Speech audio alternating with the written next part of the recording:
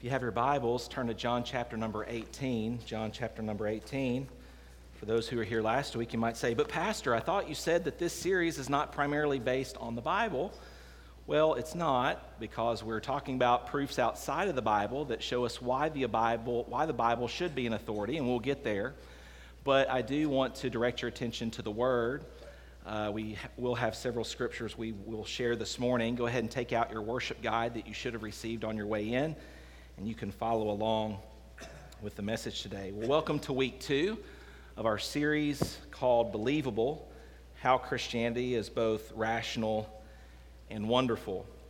Just a couple of things I want to mention before we get into the message. Today's message is entitled, Can We Handle the Truth? We're going to look at what is truth, can the truth be known, and why does that matter? But before we get into that message, I want to just share a couple of reminders. Number one, we have a small group that meets immediately after this service in room 143. That's led by myself and my lovely wife.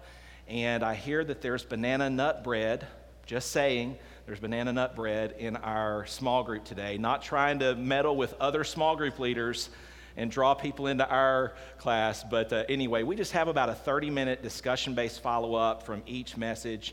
And so we've prepared a couple of questions to talk about today. Had a great first week last week, and you can join up with this anytime. You don't have to commit to the whole 10 weeks. If you just want to jump in on certain Sundays, you can certainly do that. But had a great discussion last week as we started. The second thing I want to mention to you is remind you about the way that you can email questions in. And guys, if you'll throw this screen up on live stream just so that folks who are watching by way of live stream can also see this. Email any questions that you have to fairviewpastorbrian@gmail.com and make sure to put in the subject line, Believable Series. I would love to try to answer questions that you have as we go through this series together. And then the final reminder is make sure you avail yourself of the Believable resource table. We've already had 2 or 3 people purchase books. Each book on the table is a cost of $10. If you are a guest, we want the first book that you receive to be our gift to you. And so if you're a guest and you'd like to pick up one of those and you're someone who is seeking for truth and seeking for answers, then that table is there for you, and you can pick up the first book on us, and then every book after that would be $10. So if you have any questions about that, see myself, see Pastor Don, and we'll try to get you helped out with that, or a greeter can also help you with that.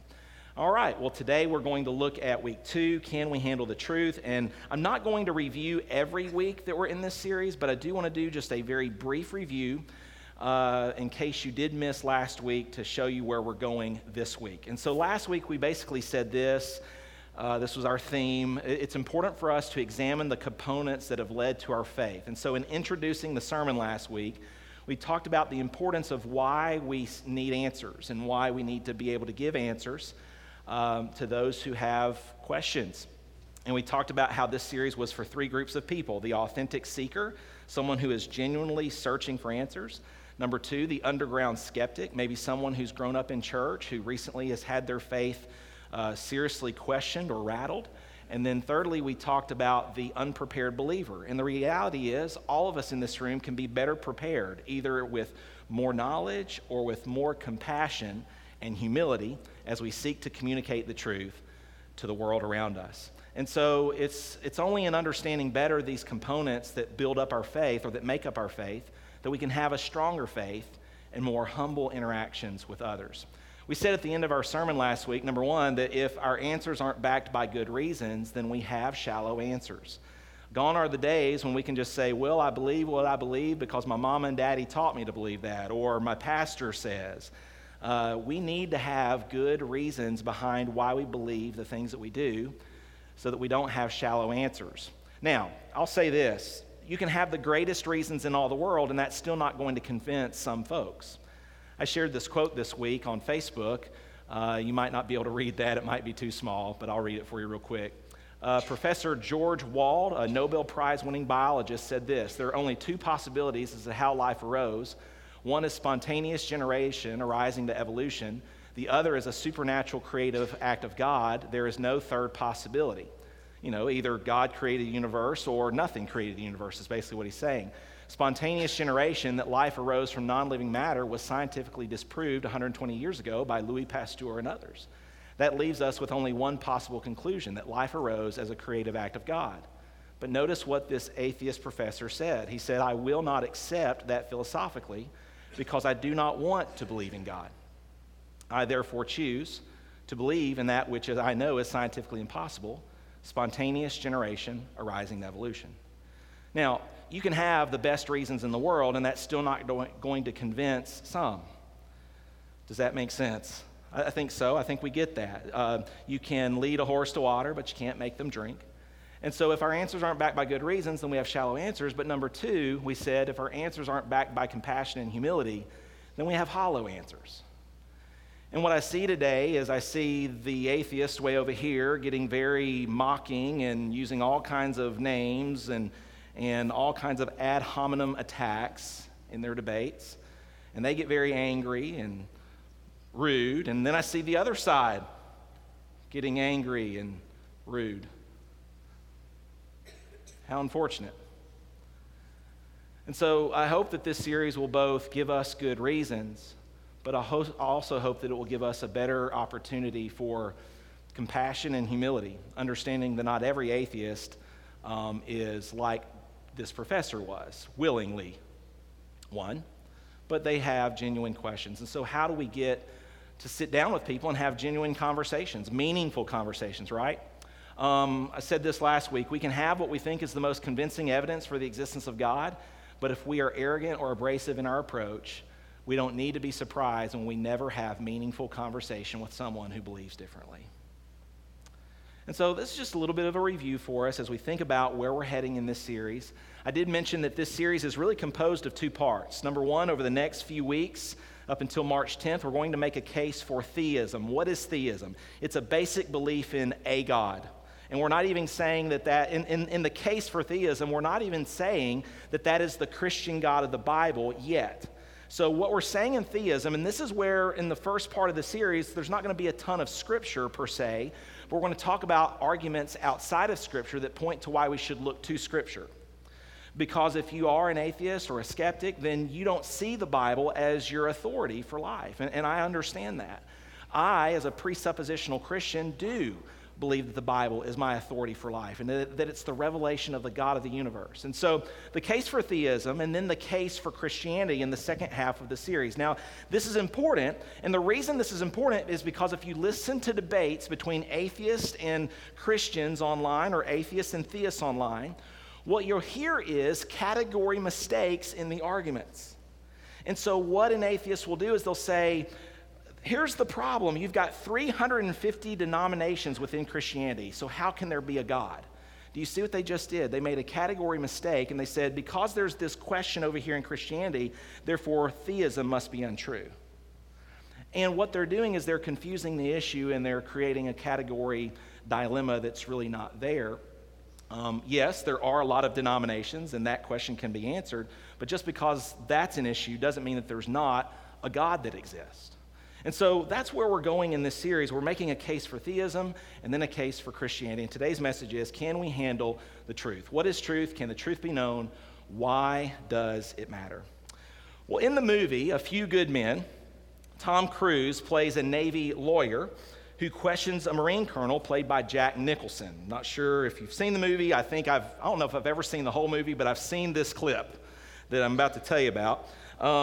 It's the dramatic courtroom scene where Cruise is cross-examining Jack Nicholson, the Marine colonel, and Cruise accuses Nicholson of being complicit in the murder of one of his men. Cruise says, "Colonel, did you order the code red?" The judge says, "You don't have to answer that question." Nicholson says, "I'll answer the question. You want answers?" Cruise says, "I think I'm entitled to them." Nicholson says, "You want answers?" Cruise says, "I want the truth." And Nicholson then makes his famous response. Say it with me if you know it. "You can't handle the truth." You can't handle the truth. You know, Nicholson said that to Cruise in that movie, but he might as well have been yelling at all of America when he said that. You can't handle the truth. Isn't it amazing that on one hand, we demand truth in almost every area of our life? Let's just think about some areas where we demand truth. Number one, we demand truth in our families with our spouses. We expect that our spouse is truthful with us. We expect that our kids tell the truth. We expect truth from our doctors. We want our doctors to give us an accurate diagnosis. By the way, how many of you are tired of doctors practicing medicine? Wouldn't it be great if they could? Yeah. And so we demand honesty there. We demand truth in our prescription medications. We don't want the pharmacist to mess up and tell us that we're taking one thing when actually we're taking another thing. We demand truth with our financial advisors.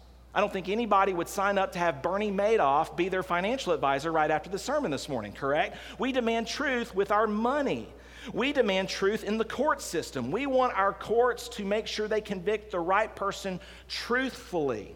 We expect truth from our employers. We want them to tell us the truth and pay us fairly.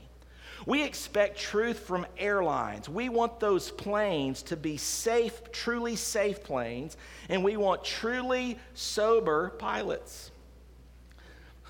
We also expect the truth to be told when we pick up a reference book, or read a news article, or watch a news story. How many of us have been lied to by fake news, right? We want the truth from advertisers. We want the truth from teachers, and we demand truth in our politicians.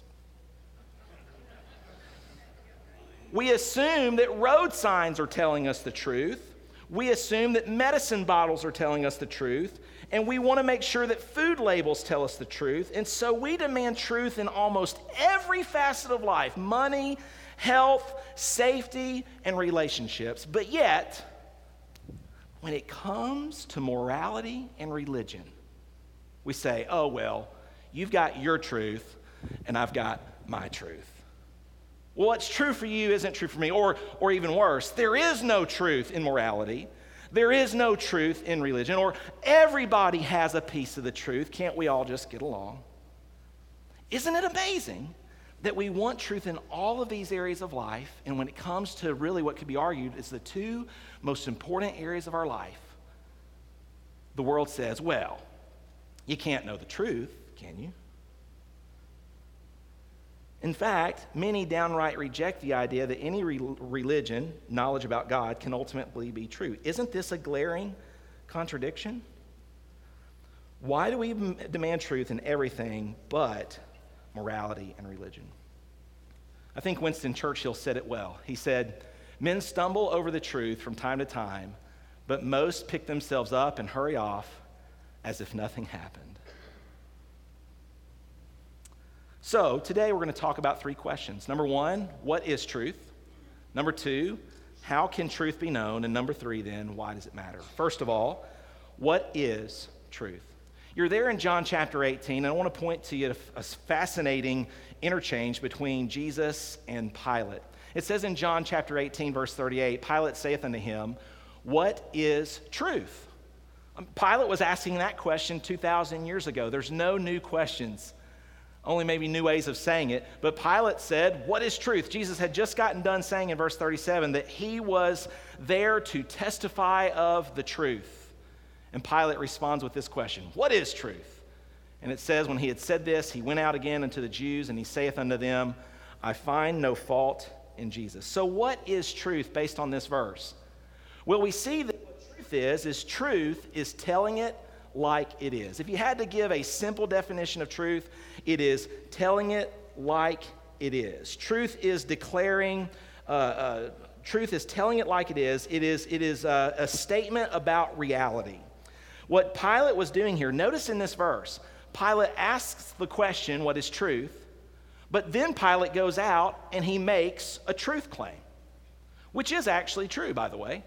He says, what is truth? But then he goes out and he says, I find no fault in him at all. Jesus is innocent. And that was a truth about Jesus. And so it's funny that Pilate both asked the question at the beginning of the verse and in the next breath, he affirmed that there is truth in this world. So what is truth? Truth is that which corresponds to its object. It's a statement about reality. Truth is absolute. It is not relative. A truth is true if it is something that is true for all persons, at all times, in all places.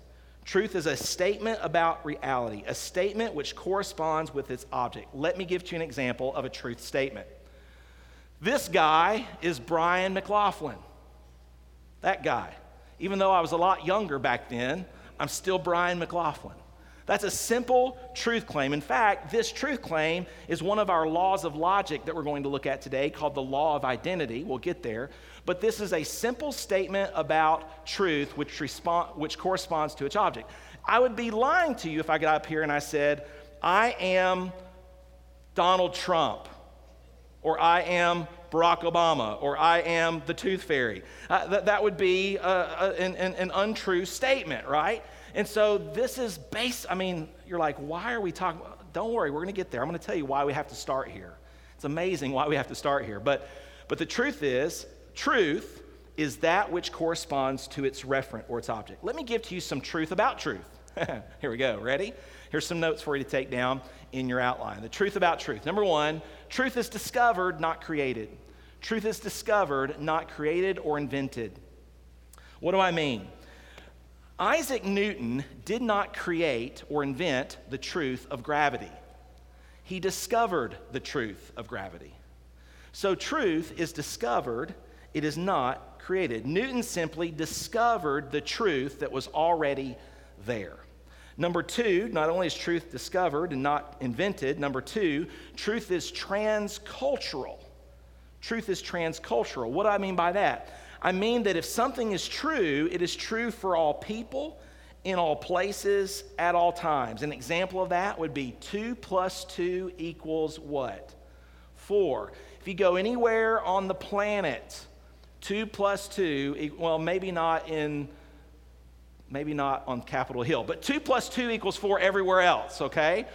Truth is transcultural. In fact, the language of mathematics is the universal language. The SETI project, which has been searching for extraterrestrial intelligence for many decades now, they say that proof of ET life, proof of extraterrestrial intelligent life, will be a string of prime numbers in sequence. And they're right, because mathematics is the language of the entire universe. So truth, on some level, is transcultural. It spans every nation, every tongue, every kindred, every tribe. Truth is transcultural. The third truth about truth is unchanging. Truth is unchanging. Even though our beliefs about truth might change, for instance, hundreds of years ago, people believed that the earth was flat. And I know I'm wading into a can of worms here because this seems to be a big controversy on YouTube, you know. The earth is flat and the earth is round. Well, for a long time, people believed that the earth was flat instead of round. But truth is unchanging. The earth didn't change its shape when people changed their belief about whether the earth was round or flat. All right, so truth is unchanging, which leads us to our next one, and that is beliefs cannot change a truth. Beliefs, no matter how sincerely we might believe them or not believe in something, cannot change the truth of what we're talking about. For example, you could go up to a tall building in New York City and you can say, I strongly believe that the truth about gravity no longer exists, and you can proceed to jump. Tell me, doesn't matter how sincere you are in that belief, are you still going to go, yeah, you're still going to fall. Your belief about truth doesn't change the reality of what the truth is. Number 5, truth is not affected by the attitude of the one proclaiming it. This is an important one in our day.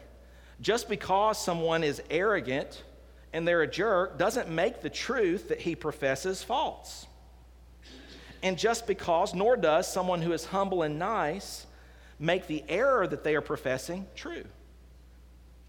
So, just because the attitude might be wrong or right doesn't mean you judge the truth statement by the attitude.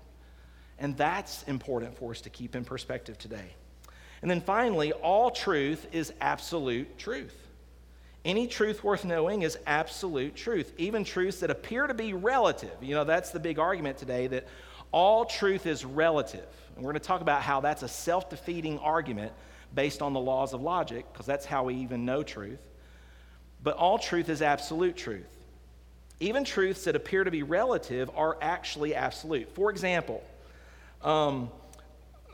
I, Brian McLaughlin, felt cold on February the 8th of 2019. You might say, whoa, that was just a couple of days ago. What happened? Our heater broke in our house, and it got really cold, like down to 50s in our house overnight. And so on February the 8th at 10:30 p.m. at night, I felt cold. Some people might say that's a relative truth. No, it's not. At that moment in time, at that specific instance, I felt cold, and that was true for all people at all times and all places, even though someone over in Africa might have felt warm. It's not a relative truth. That's actually an absolute truth, because it was true at all times, in all places, for all people, that at that moment on that day, I felt cold. And so just a quick run through these. In fact, you might say, Pastor, you really ran through those quick. I don't have time to stop. But let me encourage you to go to a couple of resources on our table if you want to dig deeper into this. If you're even fascinated a little bit by this and by really understanding the truth about truth and how truth is absolute, check out I Don't Have Enough Faith to Be an Atheist, chapters 1 and 2 of that book. Will explain a lot more to you. And then chapter 1 of The Reason for God by Tim Keller will answer some of those questions in this area of truth. Because here's what happens when you tell people and when you state and make the assertion that there is absolute truth, the moment we make that statement, here comes the objections. And so here's all the objections to truth. People say things like, there is no such thing as truth. You can't know truth. All truth is relative. There are no absolute truths. It's true for you, but it's not true for me. No one has the truth. There's no truth in religion, only science. You should doubt everything. And oh yeah, by the way, you ought not judge. How many of you have ever heard any of these objections to truth? Raise your hand if you've heard these. Yeah, we hear them on TV. They go unchallenged all the time in debates. And so these are the common objections to truth. We're going to come back to this list here in just a little bit when we talk about the laws of logic and how truth can even be known. So what is truth? Truth is a simple statement about reality. It's that which corresponds to its object. An example would be, I am Brian McLaughlin. That doesn't change. I'm going to always be that. That is my identity. All right? So what is truth? Truth is a simple statement about reality. It's a simple premise that is obvious based on observance and induction. All right.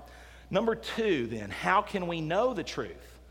So we've looked a little bit at what is truth, and you can dig deeper into these resources to help you better understand the arguments of what is truth. But then, how do we know truth? How can truth be known?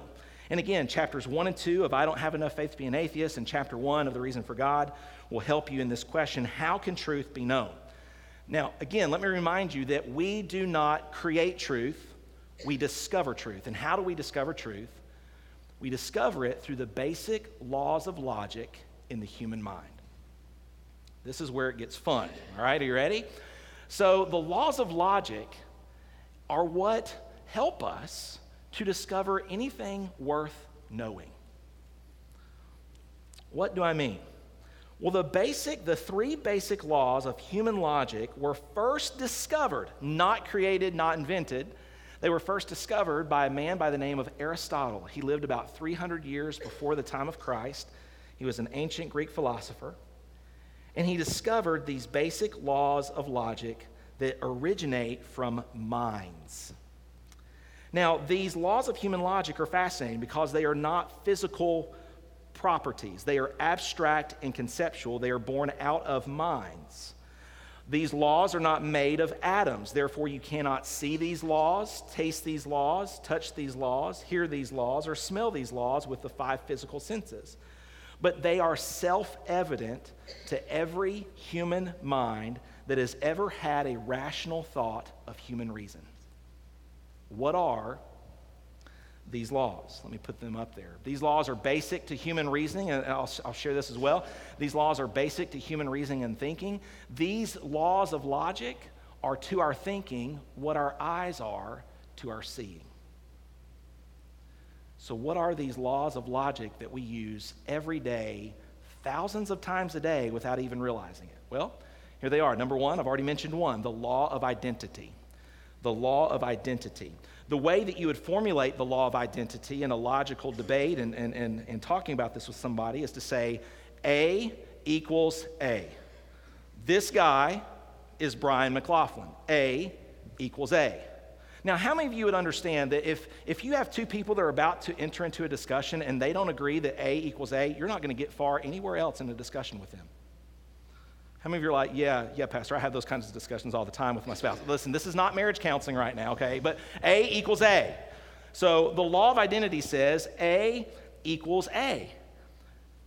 Now, you're like, how does this apply to us? Hello, the law of identity today has been totally ejected from reason. And we'll talk about that here in a little bit. So the law of identity is basically this is what philosophers call a tautology. What is a tautology? It is a formula or assertion that is true in every possible interpretation. For instance, in that photo that I showed you of me back 10 or 12 years ago, that was still me. In every single interpretation of how I could interpret it, that was always going to be me. So A equals A. The law of identity, which is a basic premise or statement about truth. These are what we call self-evident realities. In fact, our Declaration of Independence is built on tautologies. They premise that all men are what? Created equal. Do you hear that there's a tautology of the fact that we're equal, but there's also a tautology in that statement that we're created? Right from the Declaration of Independence. So that would be an example of the law of identity, a statement of reality. Number two, then, from the law of identity, then we get the law of non-contradiction. For instance, if I had thrown up on the screen a picture of our current president or a former president or whoever and said, that guy is Brian McLaughlin, you would have then the law of non-contradiction kick in, which says A and non-A cannot be the same. That's what the law of non-contradiction states. A cannot be both A and non-A at the same time, in the same way, and in the same sense. Contradictory statements cannot both be true in the same sense and at the same time. And examples of this would be like what we talked about earlier. You cannot say that the earth is both flat and round in the same time, at the same sense. They can't both be true. Let me illustrate this way. If you were to go on a walk downtown Decatur and you were to see a couple that you know and you were to go up to them and it's obvious the wife is expecting, you're to say, oh, it looks like you're expecting. And the husband says no and the wife says yes. Are you going to walk away from that conversation saying, oh, thank you for clearing it up, I understand now? No, you're going to say it can't be both pregnant and non-pregnant at the same time. One of you's wrong. That's the law of non-contradiction coming into play. How do you discover truth? You discover truth through the law of identity, being able to look at something and say A equals A. And then secondly, the law of non-contradiction kicks in, and you're able to say, okay, this is true, and this is not true. This is true, this is false. This corresponds to its object, this does not. And so we use these laws every day. They're so common, we don't even see them at work. So when you get to a statement, an assertion, such as God exists, that can't both be true and untrue. It either has to be true or it has to be false. There's no middle ground, which brings us to the third law of logic, and that is the law of excluded middle. The law of excluded middle says a statement is either true or false. There is no middle position. And so when a theist says God exists, that's a statement that they're making about reality. They're either right or they're wrong. There is no middle position. Now, I understand, if you are someone who studied logic and philosophy, I understand that when I make the statement as a theist that God exists, that's simply an assertion. You might want to write this down. An assertion is simply you making a statement that you assume to be true. An argument is where you take that assertion and back it up with good reason. And so over the next few weeks, I'm going to take the assertion that God exists based on the fact that the laws of logic exist, and I'm going to assert that God exists, but I'm going to give you hopefully good reasons to make the argument for why I believe that a God exists. And so when you're talking with someone who says, okay, I'm an atheist, where you have to start is say, okay, are we going to agree on the basic laws of logic? Because if we do not agree there, then we're going to get into talking circles around each other, talking past each other, because we're going to have differing definitions of truth. We're going to get into the discussion of, well, it depends on what the word is. Do you see? Do you see how it can become just a lot of word salad? If we don't have, okay, these are basic laws that we identify, that we agree with. We cannot think without the laws of logic. In fact, we have never had an intelligent, rational conversation without using these laws. One of my favorite examples of the law of non-contradiction is Bugs Bunny and Daffy Duck. Duck season, wabbit season. Isn't that great? They're both trying to contradict each other, and then, of course, Bugs changes the wording, and then he starts arguing for rabbit season, and then Daffy gets shot in the head. Anyway, I love that illustration of the law of non-contradiction being played out. The law of non-contradiction, and so out of these three laws, all of them are important, but in the middle sits this law of non-contradiction, and this is the one we want to look at for just a moment. Because as I mentioned to you earlier, these objections to truth immediately come up when you say there is absolute truth. There's no such thing as truth. You can't know the truth. All truth is relative, and on down the list. Well, as I said, the law of non-contradiction is really undeniable. Why? Because in order to deny the law of non-contradiction, you're actually affirming the law of non-contradiction. Right? Everybody follow with that? It'd be like you saying that, anyway, I'm going to get off point here. So let's look at these truth statements, and I'll show you how this law.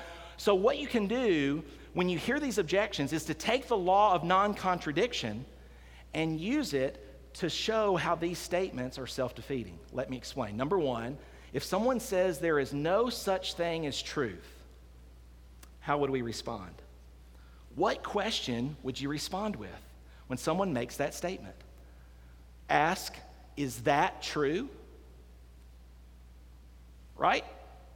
If someone wants to say, how can you know the truth? There is no such thing as truth. Ask, is that true? Is the statement you're making, is that true? Do you see how that's self-defeating? Do you see how that does not, the statement, there is no such thing as truth, how that doesn't hold up underneath its own scrutiny? The second law, or the second objection to the second law of logic, people will say, you can't know the truth. How would you respond? How do you know that's true? How do you know that's true? Number three, all truth is relative. How would you respond?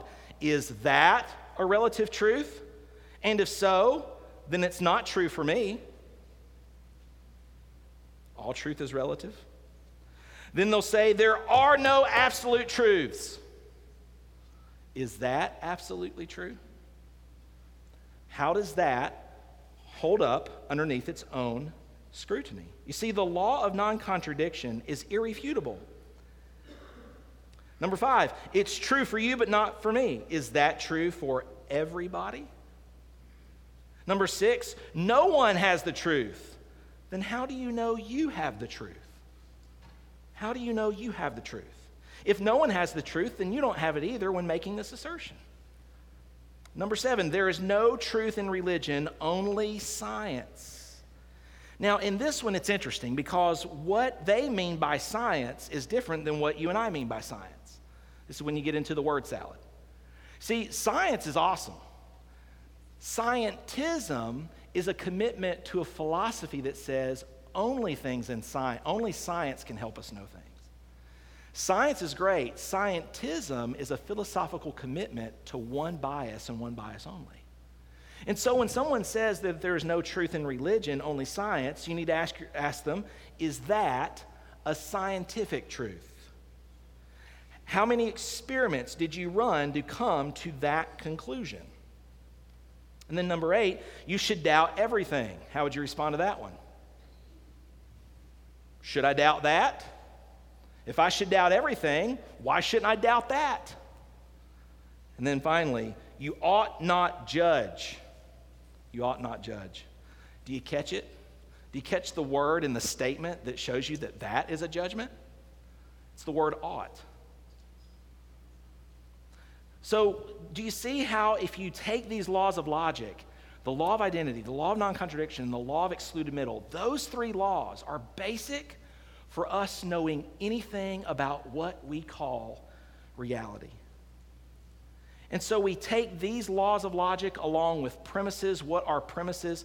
They are assertions of what we believe is true based on observation and inductive and deductive reasoning.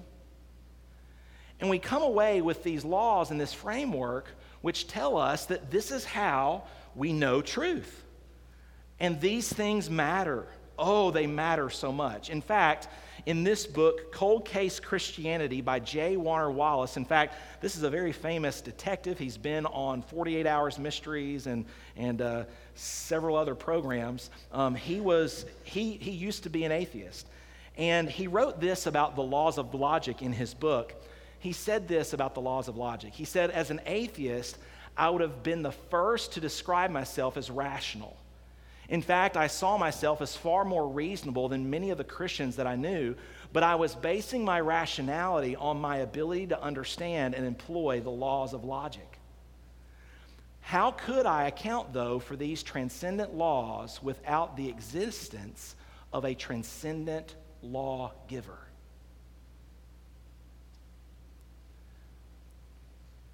I was out in my neighborhood yesterday walking.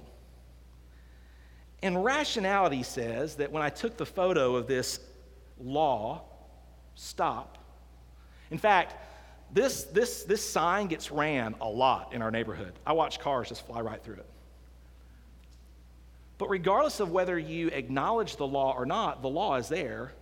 And if you happen to disregard that law at a certain time when a police officer is sitting there, you'll be reminded of the law. What's rational to infer by that sign? That law came from a mind. It came from a lawgiver. It came from a lawmaker. And so when we look at the laws of logic, the law of identity, the law of non-contradiction, the law of excluded middle, now, some atheists will try to say, oh, well, these are just descriptive laws. They're not prescriptive. No, it's actually both and here, which is fascinating. In this situation with the basic laws of logic, they are both describing how any thought occurs, and they're also prescribing how every thought occurs. The law of excluded middle, the law of non-contradiction, and the law of identity. And so what can we infer? We can infer that these basic laws of logic come from a divine mind. In fact, these laws of logic aren't just existing here on planet Earth. When Neil Armstrong took the first step on the moon, he didn't have to wonder about the laws of logic still working. These laws would work anywhere in the known universe because these laws ultimately come from a divine mind. You and I, we were created in the image of that divine mind, and we have the ability to reason and think. And so, how do we know truth? You know anything that is true through those basic laws of logic. Now, why does this matter? That's what you've been waiting for, right? All right, Pastor, talked about what truth is, kind of basic. How do we know it? Oh, that's interesting, the laws of logic. Okay, yeah. But why does this matter? Well, I love what one college professor asked to their students every semester before they started their class. They asked this question. They said, what is the greatest problem in America today? Is it ignorance or is it apathy? And they got varying responses until one student said this, I don't know and I don't care. Isn't it true that what we find in America today is both a willing ignorance and an apathy? Says, who cares? Whatever. Why do we start here? In making this case for theism over the next several weeks, why do we start here with basic truth? Because as you're building a case for Christianity from the foundations up, You have to start with how we even know what truth is, make a case for theism, and then make the case for Christianity from the Word of God. Why do we start with something so basic? Because unfortunately today, you have to start with and state the obvious. Because in reality, if two individuals cannot agree on this basic reality, then there is no reason going further. No reason going further in the conversation, because at least one of us has already ejected reason from the discussion before we even begin. And this is why most of the debates that you watch on YouTube are just people talking circles around each other, no one listening to each other, because we haven't even agreed on the basics of fundamental reality, the laws of logic. How do I know this? We don't even know what our biological gender is today. We don't even know the law of identity. We can't even agree on a boy is a boy, a girl is a girl. We have people marrying their animals. We even have people marrying Ferris wheels. Google it. I'm not making it up. We have people who don't know which bathroom they should go to. We are letting 5-year-olds decide what gender they are, and oh yeah, Facebook will give you 51 choices now when you set up your profile. We have boys winning girls' wrestling tournaments. We have grown men dressing up in latex dog suits thinking they're dogs. We even, what's so funny is we had a lady who claimed for decades that she was African American, and then they found out she has no African American blood. I guess she kept a good tan. And she thought she was, she claimed this for years, and then it's found out she was lying, and when they confronted her on it, she said, well, I identified as that. So why do we start here? Isn't it obvious? Because unless we can agree on the basic laws of logic, we're not going to get far in the conversation. We're coming from two epistemological, and that word simply just means how you think you know what you think you know and how you arrived at those conclusions. We're coming from two epistemological worldviews that are completely different. How do we break through that blindness? So why does this matter? Why is it important? Because number one, truth and morality matters. It matters. This is such an amazing thing to me that folks who claim that there is no God then still try to claim that morality matters.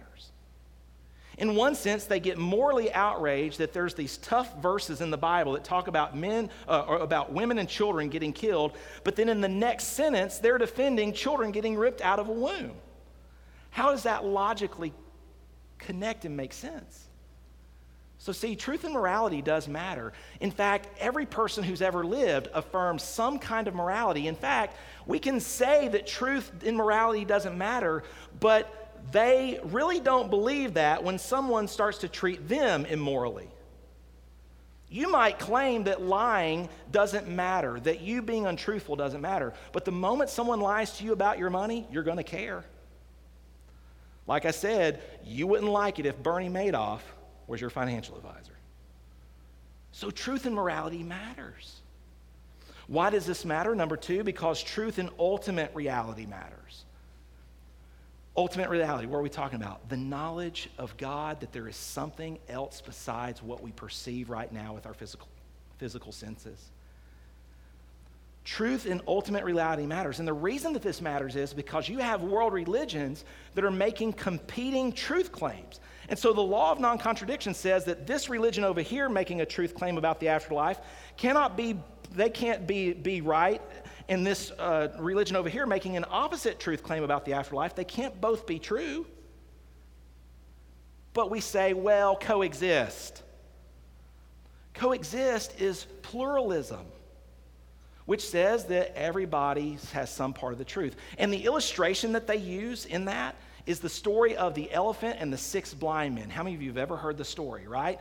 There's this elephant in the room, which is supposed to represent God, and the person telling the story says that there's these 6 blind men. One blind person has a hold of the elephant's trunk, so he assumes that the elephant is like a rope. Another blind man has a hold of the elephant's leg. He assumes that elephants are like trees. Another blind man is leaning against the elephant's side. He assumes that elephants are like a wall. And this illustration is told to somehow illustrate that all the world religions are blind. We're all holding a little piece of God, but we're all ultimately going to be right. That's called religious pluralism. The problem with that illustration is there's a person telling the story who assumes that he sees perfectly. The person telling the story is saying, I see it perfectly. I'm not blind. So the illustration breaks down. So truth and ultimate reality matters. See, we have this faulty view of tolerance today. In our culture today, we think that we no longer think that tolerance means to put up with something that you believe to be false. That's what tolerance used to mean. Today, tolerance now means that you're supposed to accept and affirm every belief as true. And folks, based on the laws of logic, that just does not make sense. And so truth and morality matters. This is a huge issue for us today. Truth and ultimate reality matters.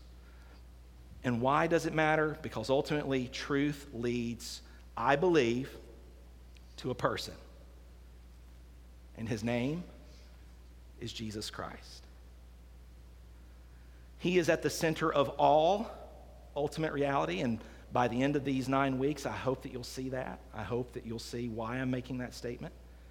The Bible refers to him as the Alpha and the Omega. By him all things consist. He is the preeminent one. Jesus said, I am that I am. Talk about the ultimate tautology, the ultimate statement of identity, the law of identity. Jesus would go on to say to Pilate, he said in that verse before Pilate asked the question, what is truth? Jesus says, to this end was I born, and for this cause came I into the world, that I should bear witness unto the truth. Everyone that is of the truth hears my voice. Jesus said, and ye shall know the truth, and the truth shall make you free. If the Son therefore shall make you free, you shall be free indeed. Jesus said, I am the way, the truth, and the life. No man comes to the Father but by me. And so, truth, what is it? How do we know it? Why does it matter? It is fundamental from wherever we go from this point forward that we start with truth. How do we know it? Through the basic laws of logic, the law of identity, the law of non-contradiction, and the law of excluded middle. Now, this is the beginning point. Next week, we're going to look at the existence of God, part 1. We're going to be looking at 2 arguments for the existence of God, the cosmological argument and the teleological argument, and talking about how that impacts us and how we communicate that and live that out. But can I just say this? Augustine said, and it's there in your notes, it's the final quote for today. Augustine said, we love the truth when it enlightens us, but we hate the truth when it exposes us. John would say something similar. He would say, men love darkness rather than light because their deeds were evil. And what we are assuming in running from the light is we're assuming that God doesn't have our best interest at heart, when actually he does. You know, Adam hid in the garden, and who came looking for him? God did, because he loved him, because he wanted a relationship with him.